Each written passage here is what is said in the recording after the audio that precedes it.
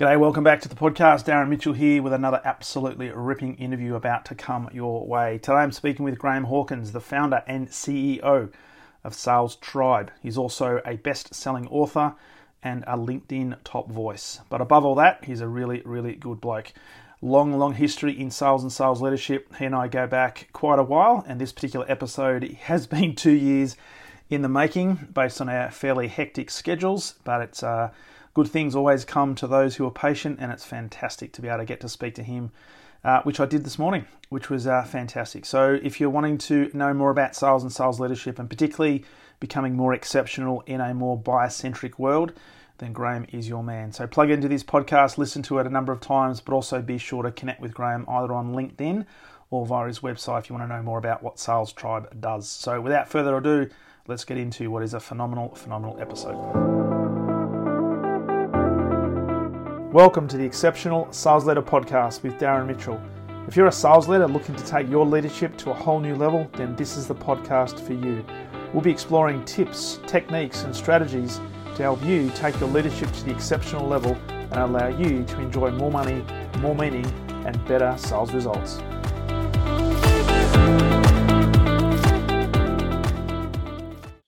Alrighty, welcome back to the Exceptional Sales Leader Podcast. And I must say, this is 2 years, or probably more than 2 years in the making.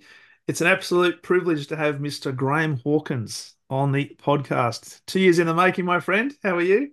Thanks for having me, Darren. Yeah, look, I'm great, thank you. And yeah, really good to be here. We've been waxing lyrical for a while, you and I, and it's good to be finally here. You are, absolutely. And Graham, for people who don't know you, which is probably not many, because if you're in sales and sales leadership, you would have seen Graham all over LinkedIn because he is a LinkedIn top voice. Very proud. I love it. Yeah. Listen, the LinkedIn thing early days for me was a real eye opener.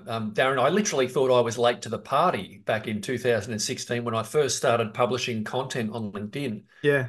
I thought, oh, everyone's doing this, so I'm just, another voice. But turns out everyone wasn't doing it back then, and I've been pretty consistent in my sort of publishing of content and getting my voice out there and just being seen, I guess, creating visibility. And yeah, what it's done for me and the business is just, it's phenomenal. We're part of the global digital connected economies now, aren't we? Yeah, we are. Absolutely. And as the CEO and founder of Sales Tribe, that's exactly what you do. It was actually interesting talking about that because I was listening to somebody last week talking about this concept of the LinkedIn lurker.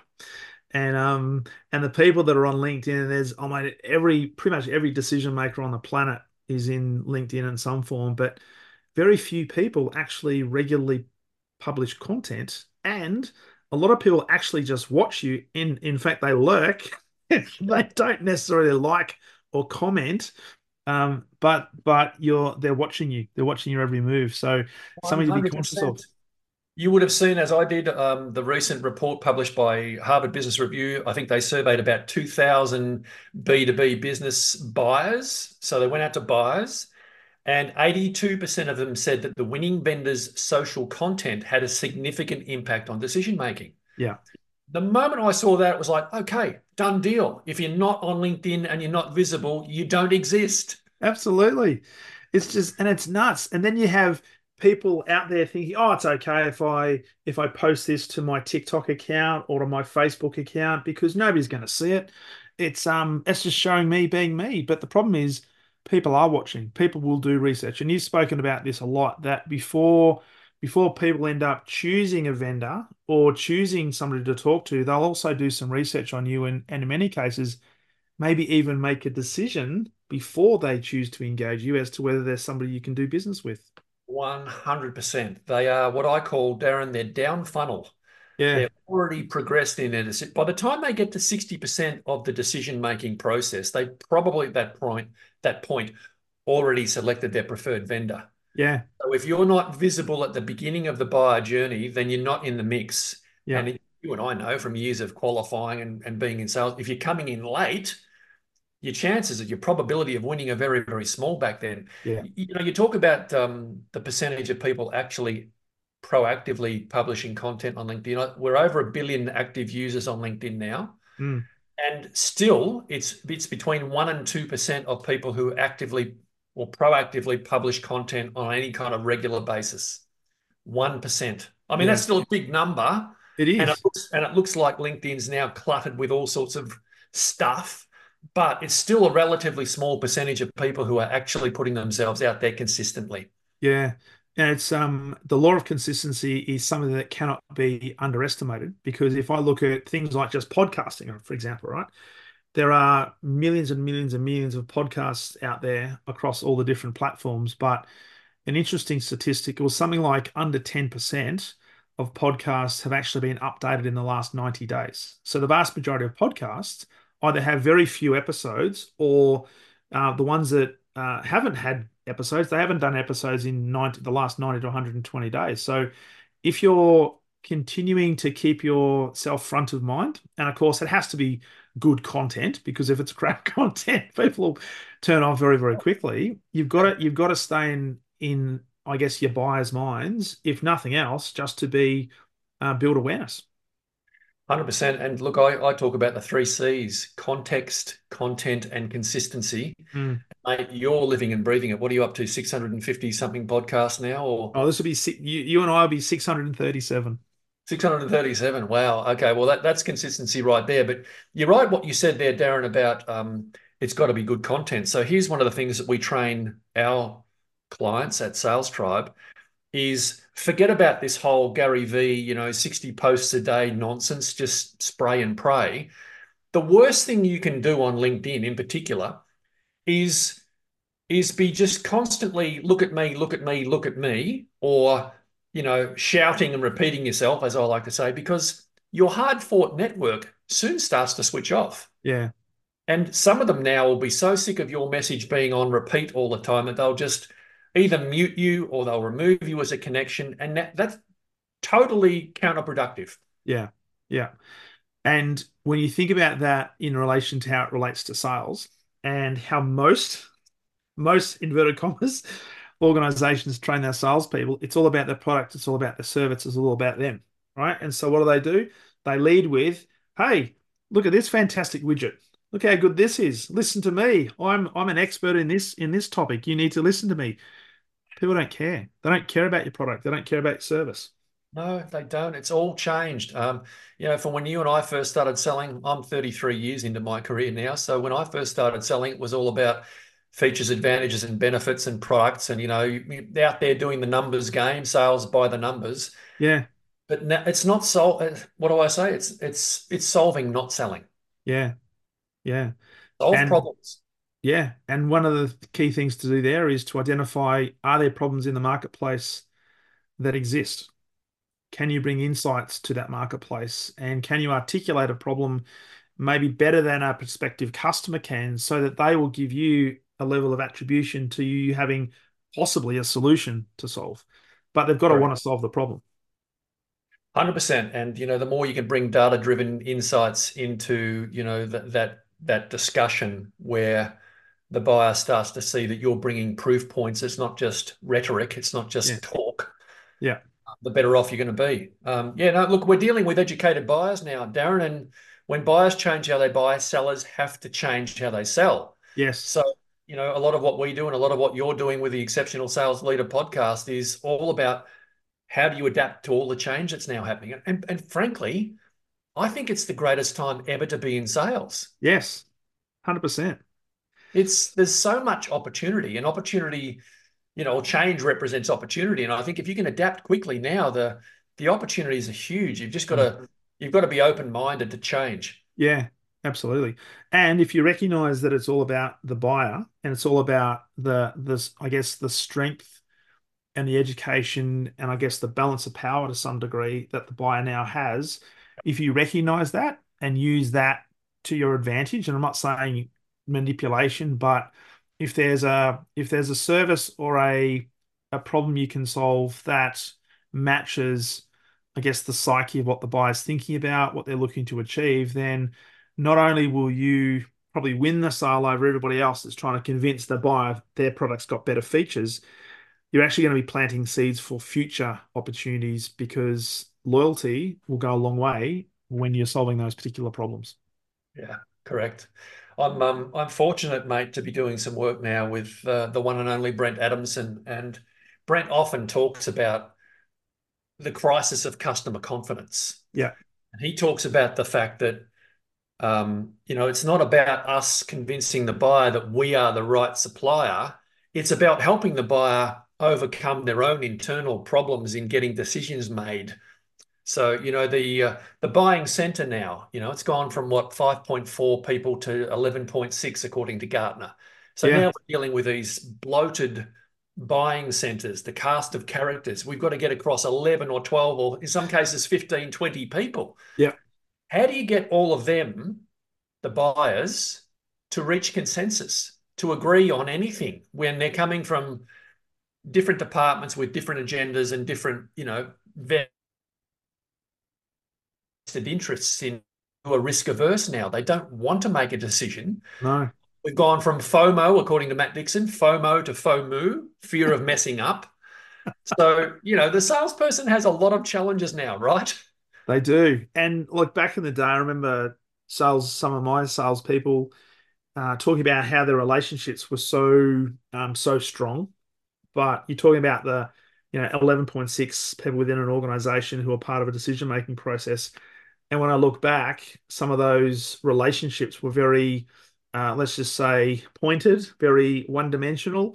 And we maybe had a good relationship with a CIO or an IT manager or a finance director, but what we didn't get was the relationships that were internal to that organization and some of the key decision makers that would influence that buying decision that we weren't across.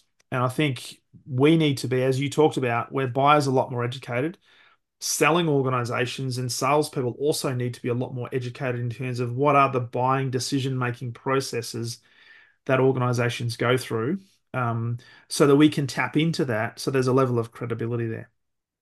Oh, massively. And listen, here's the other complication is half the time the buyers don't know. They don't know themselves. They don't even know how their own business reaches consensus or a decision-making process because there's so many different moving parts inside their own business. Yeah, So yeah, often we get stuck, don't we? And I'm guilty of this myself. You've got your champion or your sponsor, and you've got a great relationship with that person, and that person's saying all the right things, and you're in the front, the front position, you're in pole position, etc.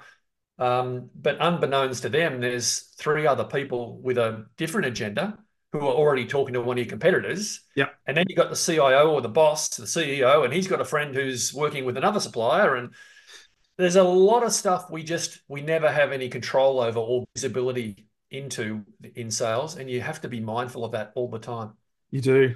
And then you've got to contend with your own internal mechanisms where you've got a sales leader or a senior director who is at you, especially at this time of year, to close the deal. Well, funny you should say that. Just last week, we're on a series of calls with one of our clients, a large multinational, and it's their end of financial year. December is their calendar year, financial year.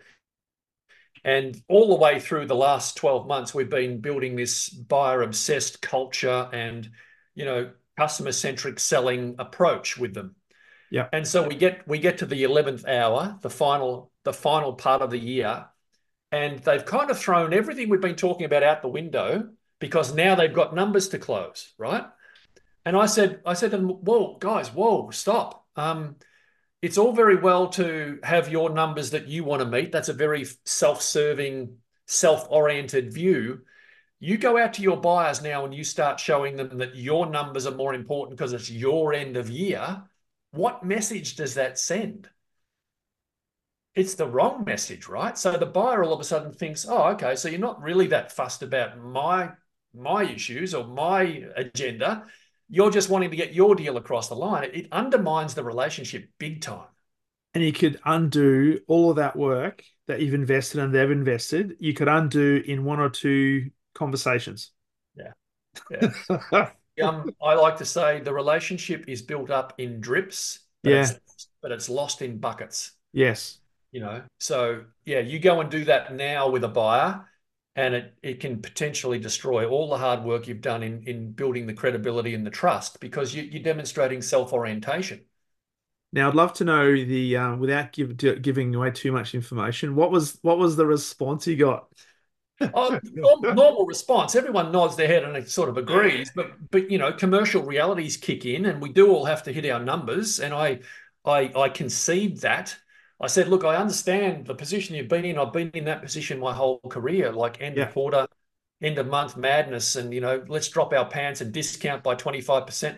Darren, when I wrote my book, I interviewed buyers, and one of the buyers said some classic things to me.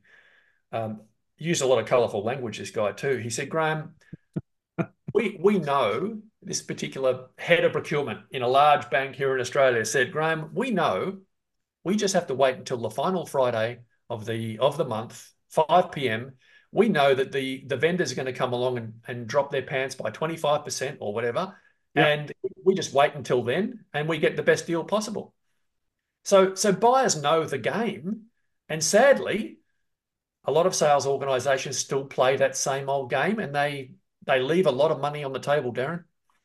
They do, and it's as you were talking there, it reminds me of and you might have read it, the Infinite Game by Simon Sinek that talks about this very fixed versus infinite difference in terms of mindset, and it is the classic example where you've got that somewhat direct pressure, and in many cases perceived pressure, that the closer we get to the end of the month, end of the quarter, end of the financial year, as best as we can say we are customer centric and we're buyer centric and we're doing all this for the longevity of the relationship, at the end of the day, if we don't hit our number, we're in all sorts.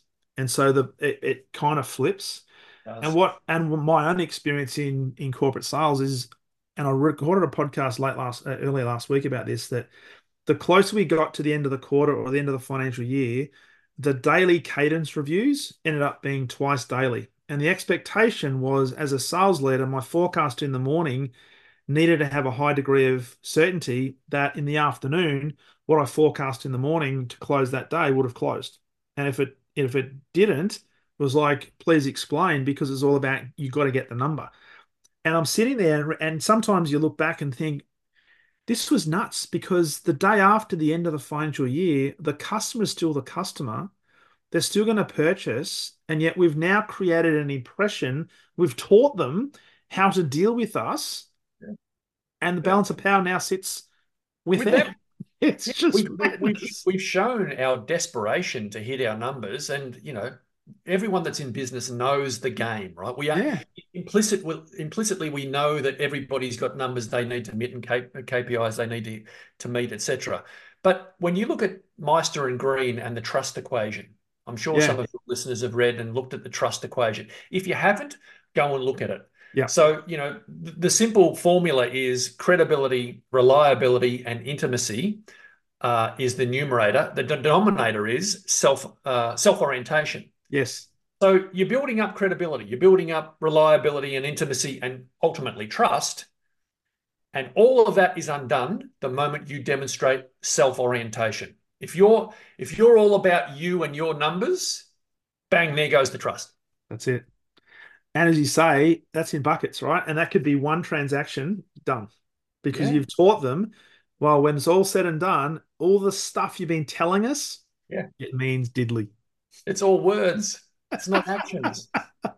Yeah, it's a fine line to balance, Darren. I'm always mindful of the fact that we are all in business. We all do have pressure to hit certain, KPIs and numbers as we talked about, but you're undoing a lot of the hard work that your sales team has been building Yes. with those relationships that you're cultivating, those long-term, and against the backdrop now that everybody wants to be taken on the long-term journey. All of Yeah. the buyers out there, they want partners, not suppliers. They Yes. want the long-term relationship, and yet we get in our own way. We ruin our own chance of having that long-term relationship because we're demonstrating self-orientation. Totally. Now, interesting point about that. I remember I used to have Schweppes as one of my accounts back in the days, and talking about the long term, we'd taken them on a journey, and we had a great long term partnership. And I love your thought on this, because if you build a trusted partnership where it's genuine value that's delivered to both parties, when things like the end of the financial year happen, there's a bit of I guess money in the bank that you may be able to draw upon based on that relationship. So it's not desperation, but there may be some favors you might be able to call on based on that relationship for them to help you out in a certain predicament. Now, it's not necessarily self-orientation specifically, but if you've got Yeah. that trusted relationship, there's no reason why you can't say, hey, is there any way we can bring this forward into this financial year? Because we need to get this through. But we know that there's going to be reciprocal sort of situations where we'll help each other out along that journey. But it's not that transactional quarter to quarter financial year approach. It is the long game. Play the long game. Yeah, Yeah. correct. I love the HubSpot mentality, Darren, that, Brian Halligan often talks about create value before you try to extract value. Mm. So if you've done a whole lot of create value, and you've, in effect, you've sort of got some credits in the bank, so to speak. Yeah. Yeah, you're entitled then to say, hey, listen, I know we're on this long-term journey together. Really appreciate it if, there was some way that you could make this happen for us. And, there'll be swings and roundabouts, and, it'll come back to you at some point. So Yeah. the quid pro quo thing is real, but you've got to have established that trusted relationship to begin with. Yes. And it starts with giving. It starts with, as you say, creating value. And I say to leaders all the time, it is not about you, never has been and never will be. It is about what you can do to serve your team. And that's when I say serving your team, it's not doing things for them to the point where they are completely dependent upon you, but you're there to serve them, to help them, to drive value, to give.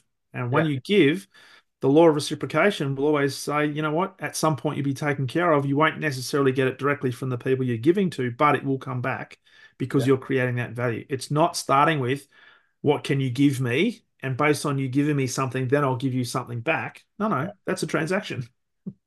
It's interesting talking with you, mate, about leadership, because we all agree buying has changed. Hmm. And naturally, as a consequence, selling has changed. But what about sales leadership?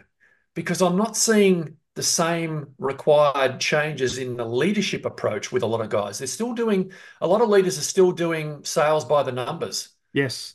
And do we know why? Yeah. Well, my view, my experience is, and it's a generalization, but in many cases, the sales leader was such a great salesperson as an individual contributor. The businesses looked at Graham and said, Graham, you're an extraordinary salesperson. And I reckon if we give you the responsibility of leadership, you'll be able to teach your team to be as extraordinary as you, which means the organization is going to be in very good hands. Yep. The only problem is that you don't necessarily have the skill set or the knowledge to make the transition because you're a very good salesperson who loves the hunt. Yeah. As soon as you become a sales leader with responsibility of 5 or 10 salespeople, where you're supposed to be stepping back and enabling them, you get involved and disintermediate your team. So what do you know? You actually start being the super sales person for 5 or 10 people, and you tell the customers, well, if you want anything done, come to me. Darren, you and I first came across each other as 19-year-olds playing sport, right? And the sporting analogies are often overused in business, but they are clear here. What you're Yeah, saying is just because you're a great player doesn't mean you're going to be a great coach. that's it. And in fact, the best coaches of sporting teams are often not the best players. And yet we do that in sales. As you say, we promote the star performer because they want to see a career pathway as well. But we promote the best performer, we Mm, make them the leader, and we think magically, without any training or coaching, that person's going to be a great leader. And it's not the yes, way. it's not. And to keep that sporting analogy, you just have to look at the AFL probably over the last maybe 15, probably more so in the last 10 years. Yep. You hear a lot of the top coaches now talk about people management or man management, and not saying it's just a male dominated sport because we've got the AFLW now, but Yep. it's all about people management. And I now hear coaches talk about the fact, you know what? The best way for me to get the performance out of my team is to adjust the way I interact with each of my team members Yeah. because they're all different, right? I can't use the Ron Barassi fire and brimstone approach that may have worked in the 1970s and 80s. It Yeah. doesn't work in the 2020s. It doesn't. And when you look at, like, continuing the analogy around AFL, if you look at some of the greatest coaches of all time, certainly in terms of games coached, Kevin Sheedy, Mick Malthouse, back pocket battlers, right? Yes. But you're right. The shift from command and control style sales leadership Yeah. to what is now, and I think this is the way forward, is that servant leadership. So Yes. you're there to serve your team. You're not there to, you know, direct them and be that sort of autocratic leader that we both grew up with. Yeah. Now you're there just to help facilitate the culture. That's it. And it's interesting you say the servant leadership because that's something I'm really big on when I'm working with sales teams in particular and sales leaders. And a lot of people, when I say, "What do you think of servant leadership?" they say, "Oh, that sounds really weak. It sounds you're almost subservient to the team." And I say, "Well, it's anything but. What it is you're there to enable your team. You're not there to do things for your team." Now, that Correct. doesn't mean that you won't be having the really challenging conversations, and it won't mean you'll be giving them a good smack around the head if they need it, metaphorically, of course, right?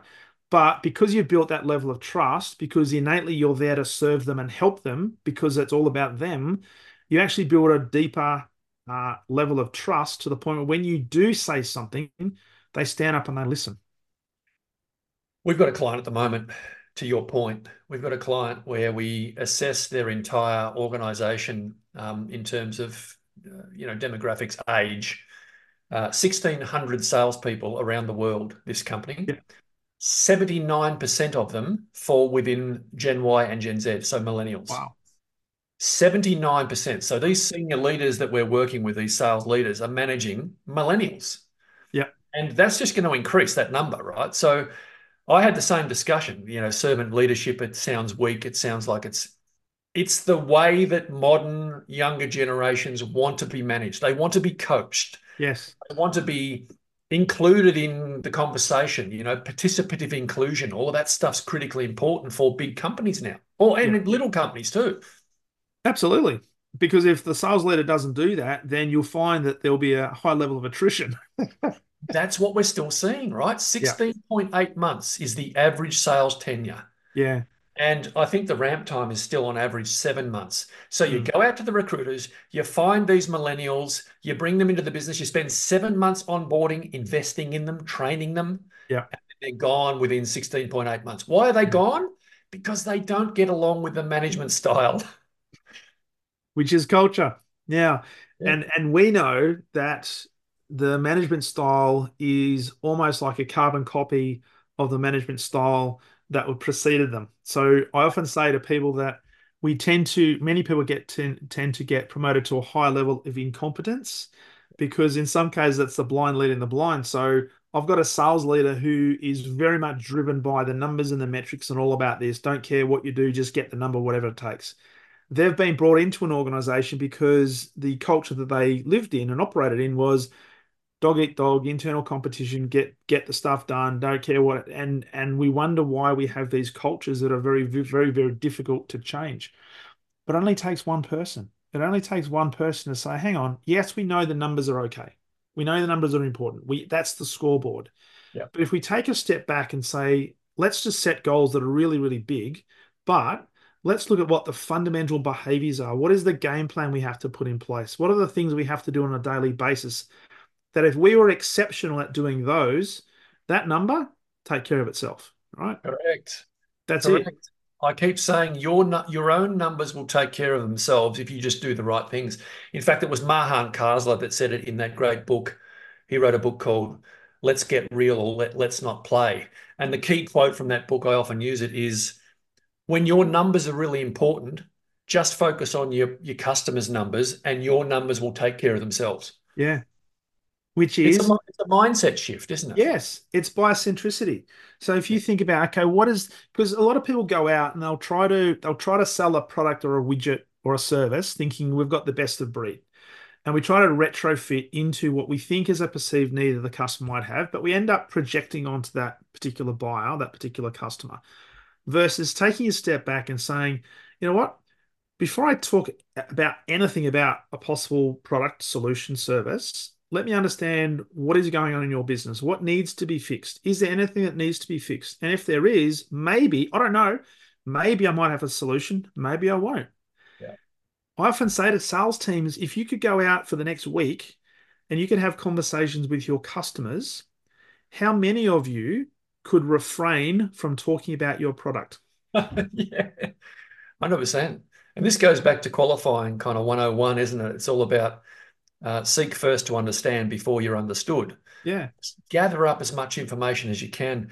Darren, one of the best opening questions I like to ask is, imagine you've just sat down with a customer, either on Teams or you're in front of them, and you say, look, words to the effect of, listen, thanks for your time, Darren. Assuming we work out that there's an opportunity for us to collaborate on something together, do you mind if I just ask what does an exceptional experience look like for you when you're working with your suppliers? yeah, Because we would like to try and replicate that and adapt the way we engage.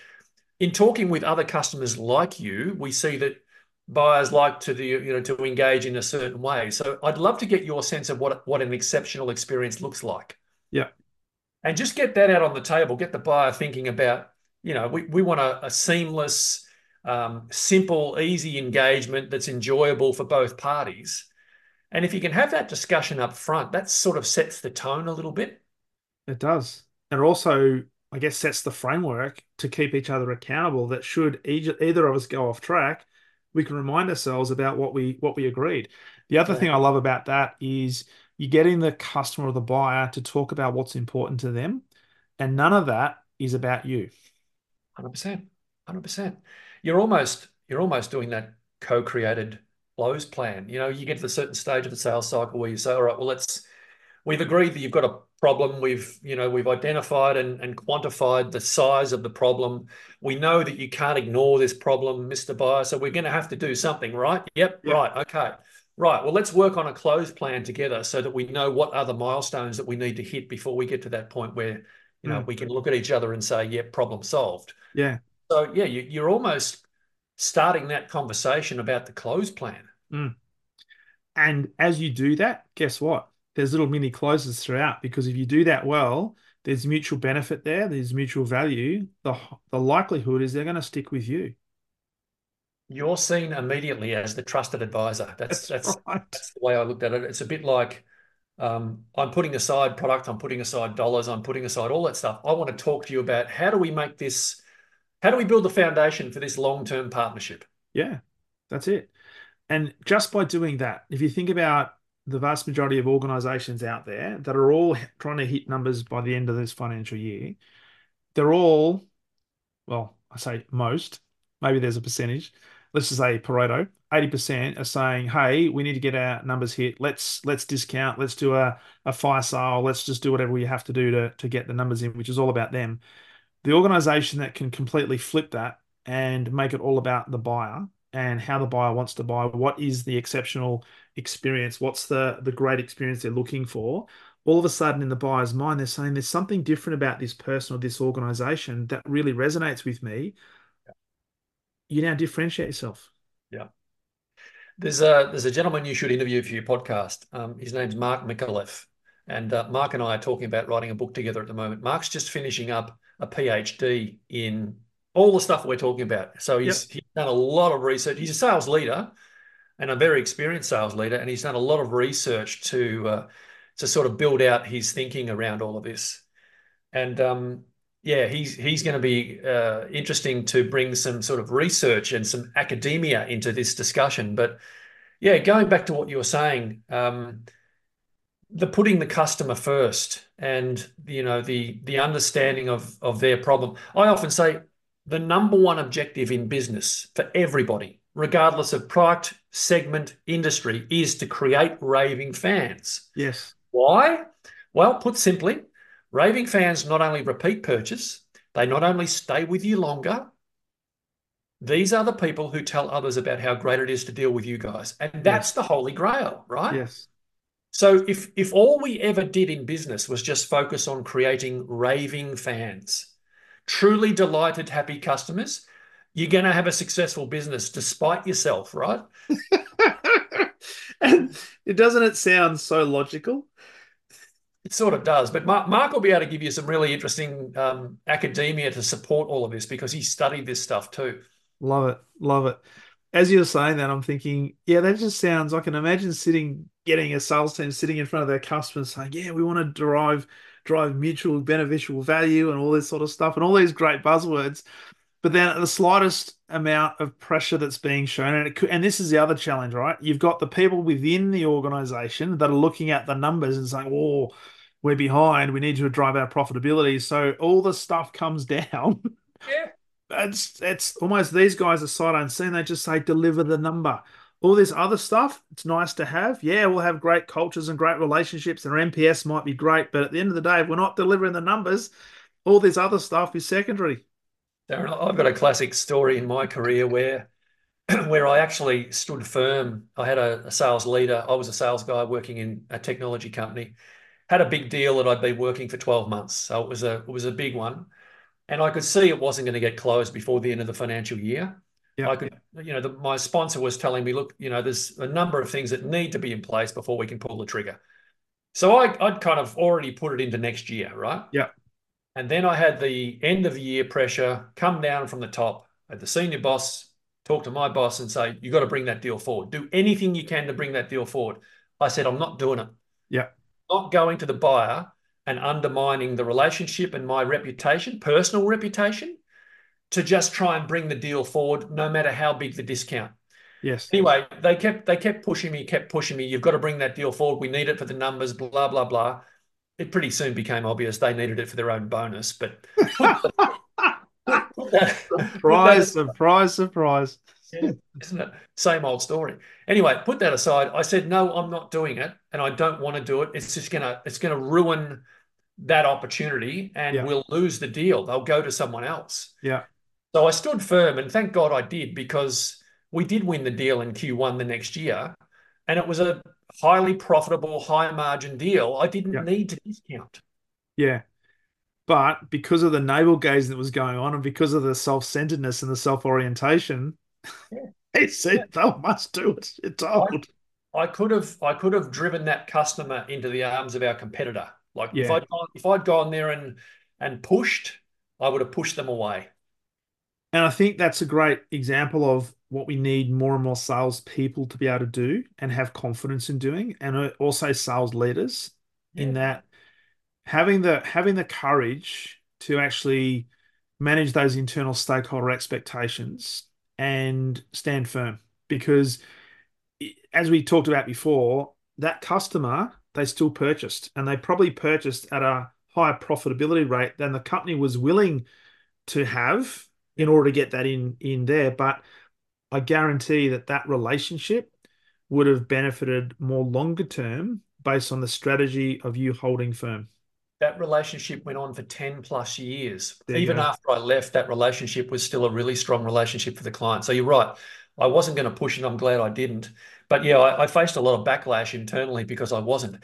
But, I say all of this very flippantly, Darren, because you and I both know that that pressure comes all the way from the top, right? Yeah.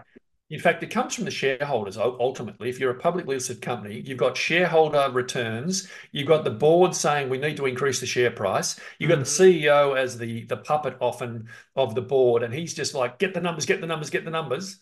So you've got this tyranny of short-termism and top-down pressure that ultimately finds its way all the way to the front line, the salespeople.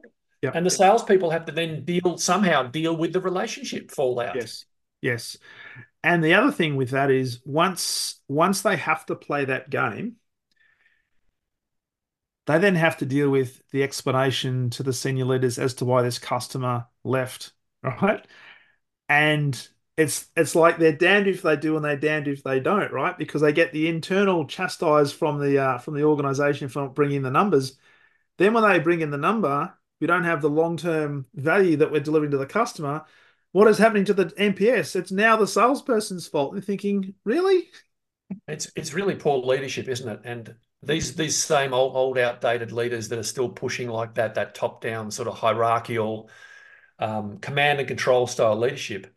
What they don't realize is they're creating a culture that's the opposite of team. Like I've worked in lots of sales teams, Darren, Yeah, and none of them have been teams. yeah, Like they're not really sales teams. What they are is a collection of salespeople in territories fighting dog each dog against each other.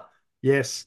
And then probably they also have that internal league ladder where they can see all the salespeople and where they're currently sitting year to date, month to date. Yep. And the sales leaders will say, we need to drive this internal competition because that will be motivating because everybody wants to be number one. Not with the younger generations. No, No one wants that stuff anymore. no. Which means the evolution of sales leadership has to continue to evolve as well. So Yeah. um, we need to be a lot more educated on what the psychology that sits behind the next generation. We need to continue to keep up to date with the psychology of how buyers buy, what's important to the marketplace, and also, I guess, have the courage to have those internal conversations and be a better business person and say, you know what, we're going to deliver the results, but we're not going to deliver the results at the expense of short-termism to fit short-term bonuses. This is about the lifetime value of an organization. So if they think about like that customer you described me before, that the organization had a 10-year, I guess, relationship, Yeah. if they measured the revenue and the profitability over that 10 years, and then they look back and think, if only we had have actually executed what we should have done at the start because we were trying to get that short-term result, it has been chalk and cheese. Oh, look, businesses and business leaders leave so much money on the table, or they shoot themselves in the foot so often with this outdated thinking about end of quarter or end of month. We've got to stop that. Yeah. The new world of sales leadership to me is all about, creating employee-centered organizations. Branson talks about it, doesn't he? Where he says, your number one stakeholder is not your customer, it's your employees. Your Yeah. employees look after your customers, so that should be your most important focus. And Mm. yeah, I mean that mindset of abundance, the collaboration, the empowerment, transparency, and openness. This is what the younger generations expect. Yeah. And so that leads me to the question, because we haven't talked specifically about Sales Tribe. So for the people that don't know, and I'm sure there's not many people that don't know about you, Graham, particularly if they're on LinkedIn. Sales Tribe has been around, correct me if I'm wrong, about 7, 8 years now. Spot on. Yeah, seven Yep. coming up 8 years. Cool. So I'd love to know what was the catalyst? Was there something that happened? Was there like a bolt of lightning that came out of the sky and says, now's the time? What was Yeah, the driver for that? there literally was. So I made the decision, rightly or wrongly, in 2012 to go back and do an MBA. I was 23 years into a sales career at that point, sales and sales leadership, and I realized that things were changing. Everything I'd learned in those 20 years was starting to change, and I wasn't as effective as I used to be. So I thought buyer behavior is changing. That's what's driving this. So I went back specifically to do some study on buyer behavior. I did a research project. Okay. Long story short, 12 months of research, going out talking to buyers, which then led to my two books that I've written on the topic. Yeah. I soon realized, and it wasn't blind Freddy could see it coming, right? As more and more buyers get access to more and more information, the role of the salesperson is changing. I'm no longer needed to show up and be the information giver. They've already got the information, right? Yeah. Yeah. So I could see back then, this is 10 years ago, I could see things were changing for salespeople and changing fast. So it was during the research phase of writing the book that I realized there's got to be an opportunity for business here. And that's when the idea for Sales Tribe was born. So I decided, rightly or wrongly, Darren and I decided that Sales Tribe would be a business that would upskill salespeople. That's why we created the tribe, the community. So there's a Yeah. community element to what we do. Yeah. But we've very quickly got dragged up into enterprise level opportunities to do modern sales training. So everything we do now is focused on digital first and data led selling. Yeah. I personally refuse to do any of the old fashioned objection handling, closing techniques. We don't do any of that stuff. We just focus on what does selling in 2025 look like? Yes. How do you prepare yourself now to have the relationships that you need in 2 years from now? And so a lot of what we do is advisory and consulting around go-to-market planning and sales training that focuses on digital first. Yeah. Got it. And it's interesting you say data led because it's all about because you would have heard consultative selling, insight selling. we as salespeople need to be more educated, and it's not that we have to know more than the buyer, but we need to know what's the context to the data that might make sense for the buyer that adds to a level of credibility in their eyes about you. You've just nailed it. Let me tell you something that was really interesting. In all the research and interviews that I did with buyers, I spoke to procurement people, vendor management people, CEOs. I interviewed buyers. I said, "Tell me Okay. what it's like for you. I Yep. want to hear what it's like for you to engage with, sometimes hundreds of salespeople at any given time." Yep. Here are the four key findings from that research. Buyers said, Darren, they said, "We expect the salesperson to know our business. Yep. You're not showing up anymore saying, 'So, Darren, tell me about your business,' or 'Hey, what keeps you awake at night?'" There's the door. Yeah, Get out. there's the door. So, first one was know our business. Show me you know me, right? Yeah. So, you've done your research, you're showing up prepared. The second thing they all said, we want everything personalized to our context. Love it. Exactly what you just said. You said about the context, it has to be personalized. The third thing these buyers all said to me was, we expect that the salesperson can teach us something that we can't find ourselves. So you've got to have some unique insights. Yeah. In fact, one of the buyers said to me, "Graham, I haven't got 5 minutes for a coffee with some salesperson who can't teach me something I can't find myself on Google." Right? So that's the third thing. The fourth one, which was really interesting to me, they all said, "Graham, we want partners in our business, not suppliers. Love it. So take us on the long-term journey. Show us the long-term roadmap." And the key message here that I wrote about in the book was, don't just solve my current problem, Yeah. anticipate my future needs as well. Yeah. And we can then evolve together in a partnership, Correct. which means we're kind of entwined because our mutual success is based on the mutual, I guess, application, the giving and problem solving. Sales is no longer Tinder, it's Match.com. It's funny when you're saying like the personalized context. It just reminds me of the number of executive summaries I used to have to read and completely change in terms of tender responses, where Most, the most, name of yeah, just most tender responses are terrible. Let's be honest. You look at when you look at how generic most of them are. I mean, the moment a buyer starts to read something that sounds generic, it's like bin, gone, haven't got time for it. yeah, but also the number of executive summaries you read where the supplier mentions their name, their company name, like More. for a factor of sometimes 10, 20 to 1. Same guy, senior procurement guy inside big bank here in Australia. You'll love this one. I said to this particular person, "So tell me what it's like for you to deal with, all the salespeople you deal with." And he said, "Graham, I'll be really honest with you." Yeah, And he used some very colourful language. I won't repeat it, but he said, "Graham, salespeople are an effing joke." I said, "Oh, really?" He said, "Yeah, mate." He said, "You all show up here, yeah, dress the same, sound the same business buzzwords, same PowerPoint slides. You all say you're the greatest. You all show us your logos." He said, it's all the same." yeah, And he said, "My team and I," he said, "we invite vendors in for a bake-off where they'll invite 3 or 4 or 5 vendors in to pitch, right? yeah, About yeah. it."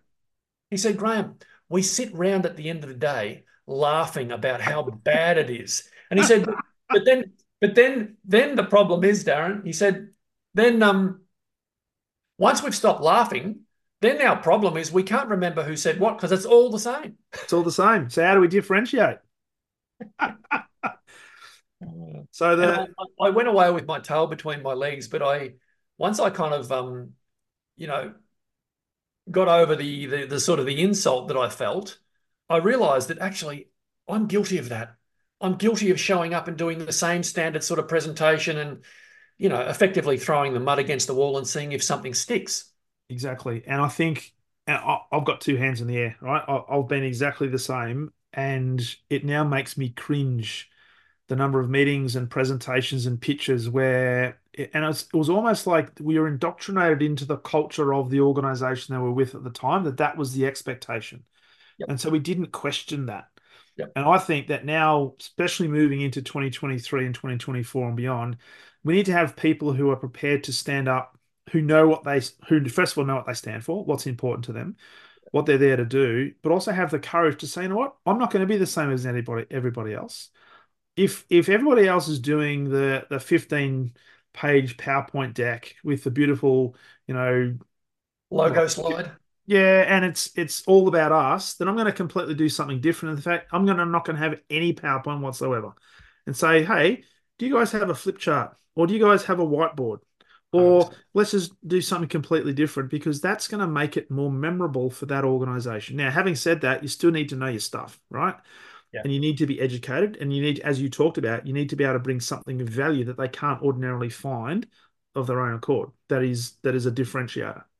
That's how you reach trusted advisor status quickly and put yourself Yeah, out in front. And let's be clear, Darren, you and I know you've only got to get slightly in front of the next competitor and you're in the box seat.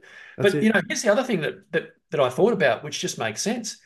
With the constant turnover of sales staff, people moving around inside their industry, and all of us getting the same training, whether it's Miller Hyman or Hoothwaite or Challenger or what, like eventually it all filters down to the same level. And yeah, everybody's showing up exactly the same way.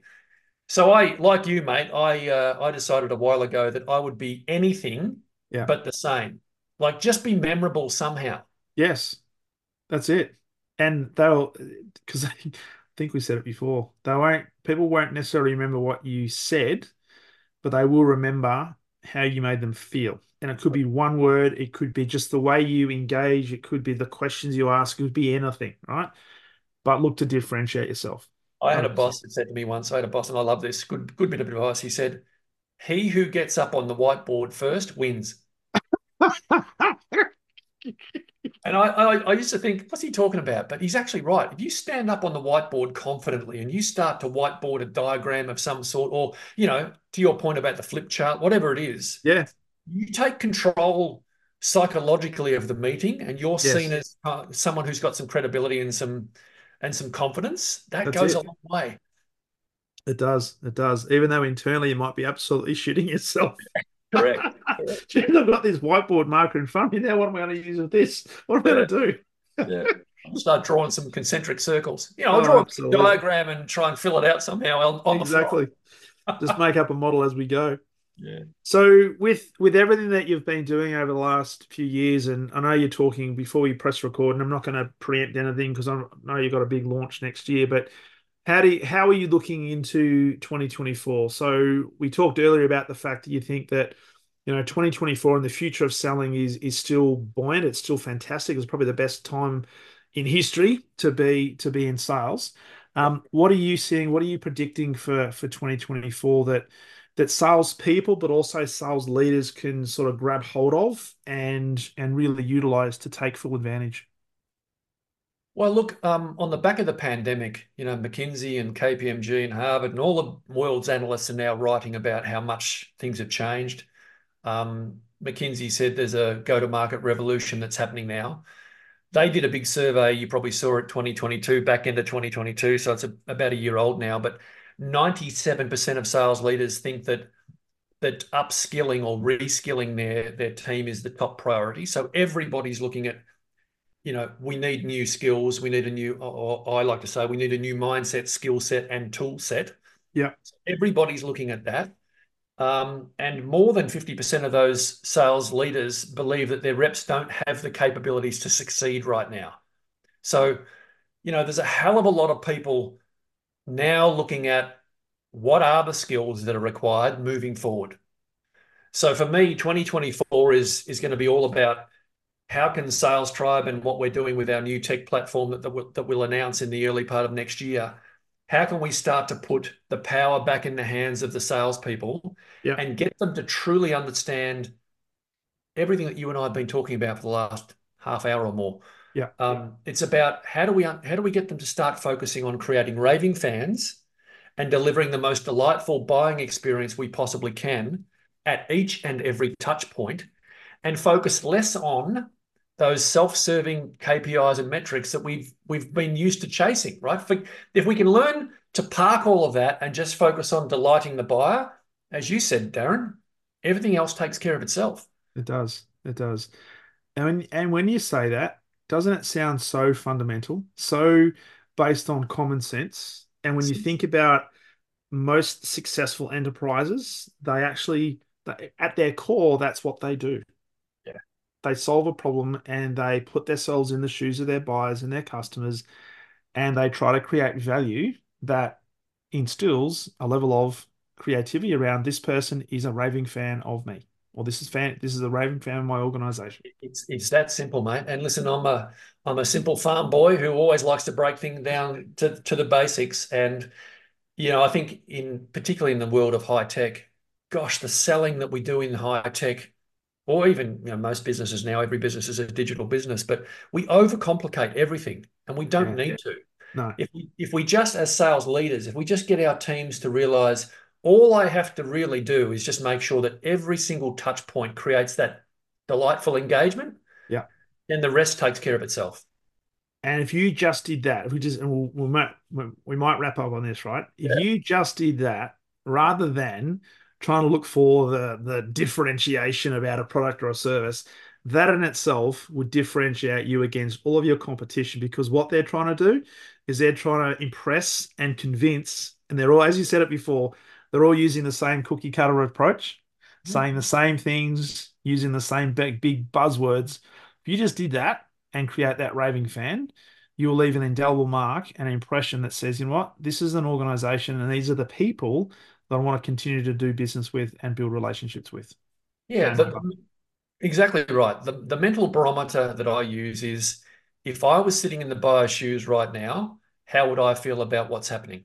Yeah, And if that's how you think about, the way you engage or the way you execute a sale, everything will start to fall into place. yeah, The moment you start demonstrating to your buyer that your orientation is about you and your numbers, you're dead. yeah. 100%. 100%. Mate, this has been 2 years in the making. It's just been it's like nearly an hour has gone like that. So I can talk all um day about this stuff, mate. I know, and we're going to have to come back because what I'd love to do is as you launch into 2024 with your tech stack, I'd love to have you back on and we'll talk a bit more about that. But Right. when any last words of wisdom for people listening to this as they wrap up 2023 and start the planning phase for 2024? No, look, I'll just borrow from Brian Halligan. I mentioned this earlier, but just the mindset now, whether you're a leader or a salesperson, the mindset has to be create value before you try to extract value. I love that, and I live my life by that now. It's like it's the go giver. It's the you give before you get, all that kind of stuff. So Love yeah, it. just focus on selling that way, and you can't go wrong, I don't think. Love it. Love it, mate. Absolute pleasure. It's we've known each other a long time, so it's like we're kindred spirits, right? So we're very much on the same page. So this has been a phenomenal conversation. Greatly appreciate it. People who are wanting to know more about Sales Tribe and also connect with you, Graham, where's the best place for them to do that? Oh, good old LinkedIn for me, Darren. Just hit me up on LinkedIn. Yeah, most of my engagement happens there. It's the business platform. It's not to put too fine a point on it, but LinkedIn changed my life. Like the moment I realized, wow, there's a big wide audience here. There's a billion users on that platform now. So yeah, Yeah, LinkedIn is the answer. brilliant. Love it. Mate, from me to you, thank you so much. Have a very Merry Christmas and may 2024 for you be absolutely exceptional, which I know it's going to be. Thanks for having me, Darren. Great to talk. Good on you, mate. All the best. Cheers.